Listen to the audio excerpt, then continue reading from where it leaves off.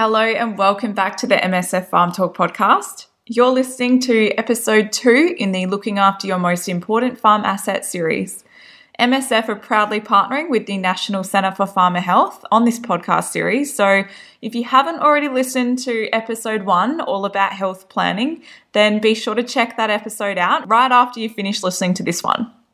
I'm Tegan Buckley from Mallee Sustainable Farming, and joining me in this episode is Dr. Richard Luns. Richard is a South African trained doctor with experience in science, research, education, and he holds a postgraduate degree in a number of different things from primary health to public health, OCMed, aviation, safety and risk.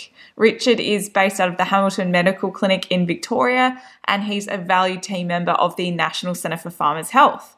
We're talking all things zoonosis with a particular focus on Q fever in this episode. Welcome, Richard, and thank you for joining us.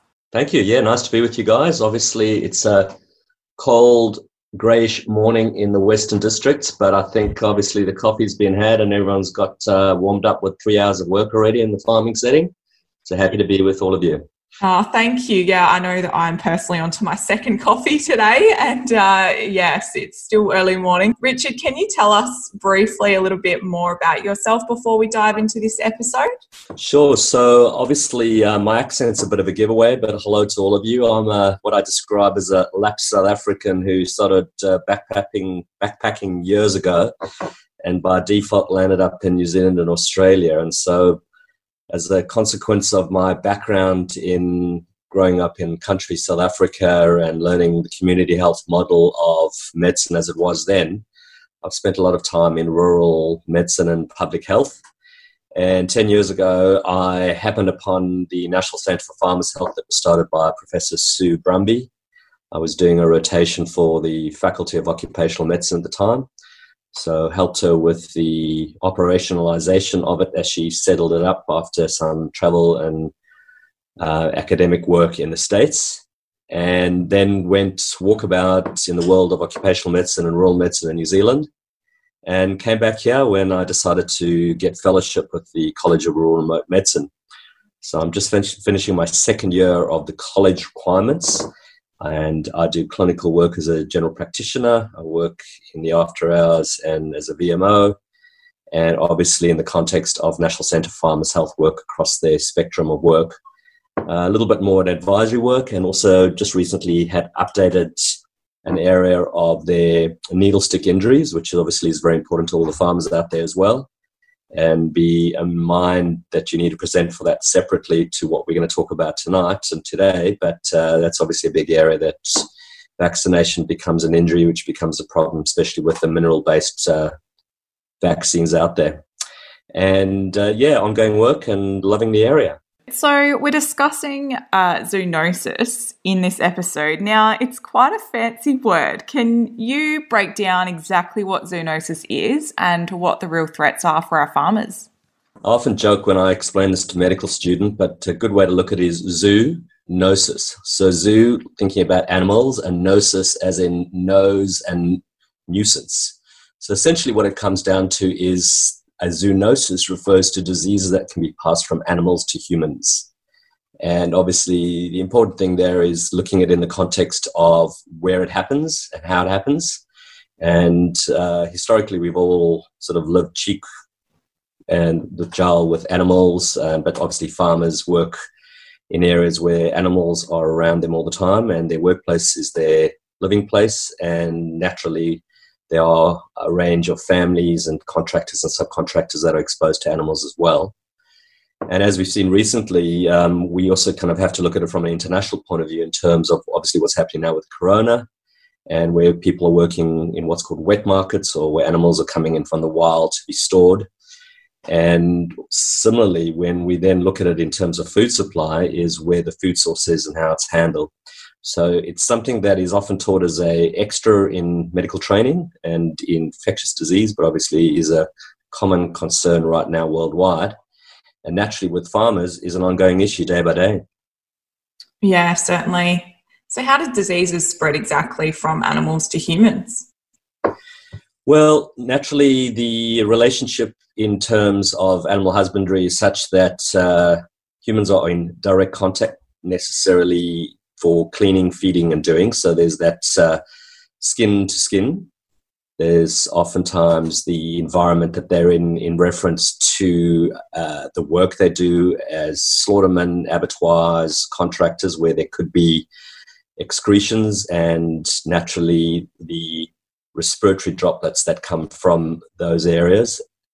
Farmers are obviously involved with birth and lambing, which is something which is going through at the moment. And there's the issues there of bloodborne and fetal access.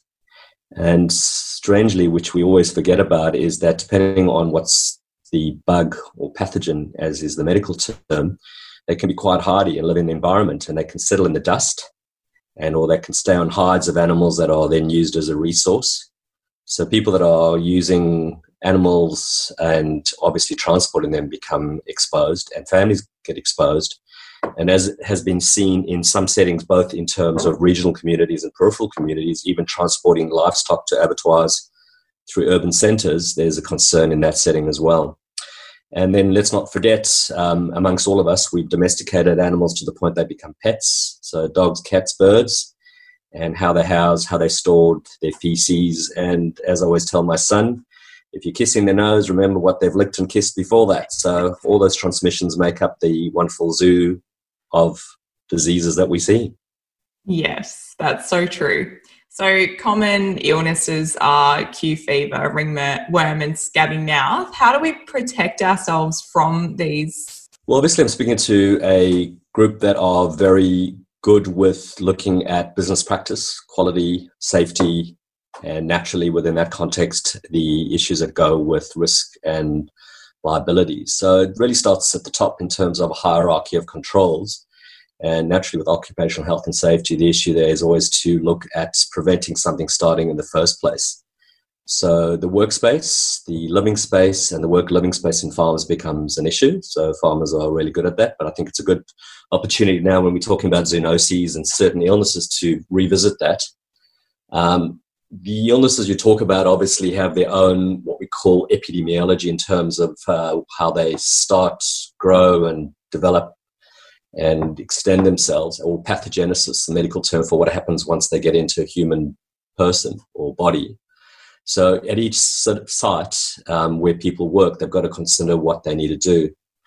I can divide it into three parts. One is looking at safety controls within a workplace, looking at good public health in terms of preventative aspects, which obviously comes down to how people clean their space, wet down their space, PPE, which is personal protective equipment. And then obviously in a medical capacity, certainly when it comes to Q fever, there is the opportunity of vaccination. And obviously vaccination is at some stages controversial in some conversations in terms of risk-benefit, but certainly is important. And we're seeing that now with regards to where corona might go, what's important with flu vaccine. And obviously for farmers, the Q-Vax vaccine is available and has good outcomes, both in terms of preventing and obviously, importantly, for those that aren't sure, to get checked whether they need it or not. And that obviously becomes an issue to discuss further. Yes, certainly. So let's move over specifically to Q fever, because I know that a lot of our farmer audiences have a few frequently asked questions that we would like to pick your brain when it comes to Q fever. So the first one is, can or should kids get vaccinated for Q fever? Interesting question. So in terms of how medicines and vaccinations are developed, as we know, it's quite germane in the press at the present time, is they go through various phases which allow them to be checked in humans, animals, clinical settings. And so in terms of the current vaccine as it is actually not listed for children below 16 years of age on license. But there is a study going through in New South Wales at the moment, because naturally the issue is that families, as said earlier, and as we all know, working in the communities and farming areas are on farm, on work site, and amongst all the potential animals causing the zoonoses or Q fever. So I'll have to revisit that with a link with an update if you are going to kind of debate that further with me in terms of can it be given.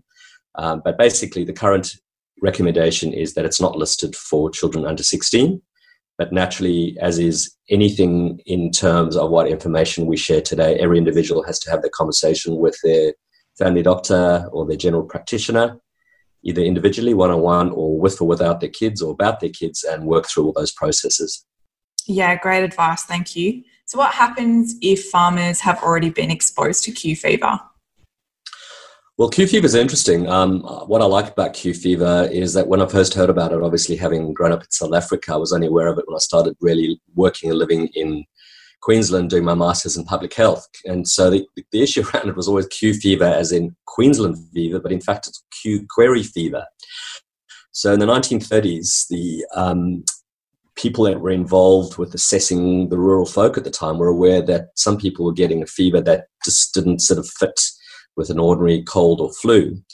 So the great thing about life in medicine is that if people are not checking if they've had an illness, we'll never know if they've had it or not. Some people don't know if they've had Q fever, and we'll get back to that in terms of both diagnosis and vaccination. Some people may have a mild viral or flu-like symptom, which, like a lot of us, we can put down just to cold or coughs, which in this current setting is important to kind of just take a segue out and say, remember, anyone that has a cold cough, dry cough, fever, you have to get yourself swabbed. We have to know if it's corona. And with all that's going on at the moment, we need to look at ourselves individually, but holistically, and not just look at a farm-related illness. And then characteristically, or the characteristic Q fever, which is what is described, is the idea that people talk about presenting with the cough, nausea, fatigue, and muscle ache, and then this drenching sweat, which can present literally within 6 to 12 hours in a typical setting of that approach. But naturally, as I've mentioned, some people might not know they've been exposed. Some people get the mild illness. And therefore, we have to both, in the diagnostic sense, confirm whether they've had it, and in the preparatory comments about prevention with vaccination, is to check if they've had it. And that's a two-step process, which involves both getting tested with a skin sensitivity check and a blood check. And then the two are looked at together with the decision to go ahead with the vaccination or not. And then if someone's actually been exposed to it, is to look at the blood work. And now with Q fever, there is both the acute, there's the chronic, and then there's the post-Q fever fatigue syndromes. All of those are able to be assessed by the doctor at the time. I think what's important for your audience, though, is obviously it's important that everyone gets themselves checked for any illness, and that everyone looks after their health, and that all you blokes out there make sure that you check up yourself generally all the time and get some good men's health updates anyway. But specific to this area is that Q fever clinics run in all states. They're Q fever registered practitioners. There's actually a Q fever registry of those that can give them. And also it's a notifiable disease. So those that have had Q fever actually have to be notified, which is important because, in fact, currently there's an outbreak going up in North Queensland around Townsville area. There's been previous outbreaks in New South Wales. Some of it's related to where the animals are and the context of the environment, but we've also seen now with the drought that it's kicking up a lot of dust and exposing people to what they might not have thought about. So there's some tricky little issues around that about saying, okay, go and get vaccinated, check if you need it, work out where you need to get them. And for those that are unsure right now, have been exposed, and obviously I'm speaking to your community, which is specific to the region down south, which is a little chilly, but we've all had our various shares of drought, floods, viruses, and other things, is to make sure that you're getting yourself looked at very quickly if needed. Yeah, thank you. So let's move on to the vaccination process for Q fever. There are a lot of mixed perceptions and uncertainty around this. Could you please break it down for us so that we can definitely be more informed about the process and how we do go about that if we wish to get ourselves vaccinated? All right, so as I said at the top of the show, and just a general theme is obviously in medicine we have an adage which is do no harm. So everything in medicine comes with people being explained to with why they're going ahead with something. Naturally, if someone's not sure about it, need more information, we can do that. If it's a case of literacy or culture or age, obviously we have to take that into account. You asked the question about 16-year-olds and children, or I'd mentioned 16-year-olds and under, but obviously there's the Australian National Immunisation Schedule, which has its own limited workspace in terms of what people know, and they might need further questions around those. So if someone is getting vaccinated, they need to overlap on what their current immunisation history is. So if someone has made a decision to have the vaccine, which is highly recommended because it's there, it's effective, and it's available, it's Australian made through CSL, no plug, but it's a local group who worked hard at working up the necessary vaccine for local concerns, is you have to check in with a local provider who can give it. They have to be authorised. In each state, you can check up on the website to find out who gives it. It's usually a group booking because it's an expensive vaccine, and it's usually done on an evening or session with the GP, the nurse, or the clinic organised in advance with the booking. And because it's a two-step process and farmers are very busy people, long days, depending when they're having it, summer, winter, they can organise to make sure that they come in for the initial skin tests and blood tests. And then the callback will then depend on when they can, how it's booked, but it's usually a week to 14 days later. And every person will have an individual response, so I can't say what it will be, but it'll depend on whether the skin or the blood are both negative or positive or uncertain. And that will have to be discussed on the day. In my experience, obviously, I'm here at the National Centre for Farmers Health, co-located within the Western District Health Service. Within the clinic, we run a pre-booked evening clinic. There is a designated provider, and everyone works to their professional requirements within the clinic in the evening. Obviously, we have a few little extras now with Corona, with the issues of people accessing and isolating, how we'll do that, but that has to be worked at locally at each clinic. More importantly is that if people need to find out more information before they have the vaccine, they can read up on it. Each state, through their public health, has got a option to read and be aware of that, and you can put a link on your website if you need to. Yeah, certainly. And naturally, with all vaccines, we have the day explanation of the vaccine in terms of the local versus systemic side effects, and it's just a precautionary statement. Naturally, every vaccine has potential for a potential problem, but the way the vaccine is designed, the way it's given, if it's consented and sterile, it should be all okay. And then the follow-up.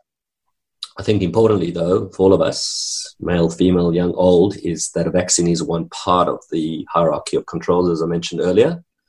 And it's important for people to look at it as a preventative process, and the cost efficiency is built into how they see themselves, because the individuals that get the illness or get the acute and ongoing problems obviously then have to look at the costs and the downside costs of that, with working, not working, and the economics, the so-called what we call pharmacoeconomics. Big word, and I got myself stuck on that one as well. And obviously, like everything in life, risk benefit, why you do it and when you do it. So the vaccine needs to be discussed and explained in that context. Yeah, that's fantastic. Thank you so much for your expertise and time today covering zoonosis in this episode. And I'm sure a lot of our farmer audience took a lot away. And as mentioned, I'll make sure that there's a list of resources that our listeners can refer to at the end of this episode so that they can make the decisions they need to make and consult with their own family doctors and GPs. It's great. Thank you, Richard, so much for coming on board. Pleasure. So 2 last comments. Please make sure it's a difficult, stressful time for everyone at the moment. So please just check in with yourselves, your community, support people, partners, friends, blokes, mensheds, and anyone that makes up your health supports, including your doctor, nurse, and friendly vet or footy manager. And for you blokes out there, like me, I struggle sometimes to remember to get myself checked. Please get out and check yourself. So this is all about bugs and animals, and we're a big animal as well. So please make sure you get yourself checked and follow up and look after yourselves. Take care and keep safe. Yeah, absolutely. And like this podcast series with the National Centre of Farmer Health, the title and name of this series is Looking After Your Most Important Asset on Your Farm. And that is the farmer. So yeah, thank you, Richard. My pleasure. Wish you well. Have a good day. Keep warm. Keep safe, everyone. Don't forget to share this episode with a mate if you took some value away from it. And be sure to subscribe, rate and review our podcast. Thanks for tuning in, and we'll catch you in the next episode.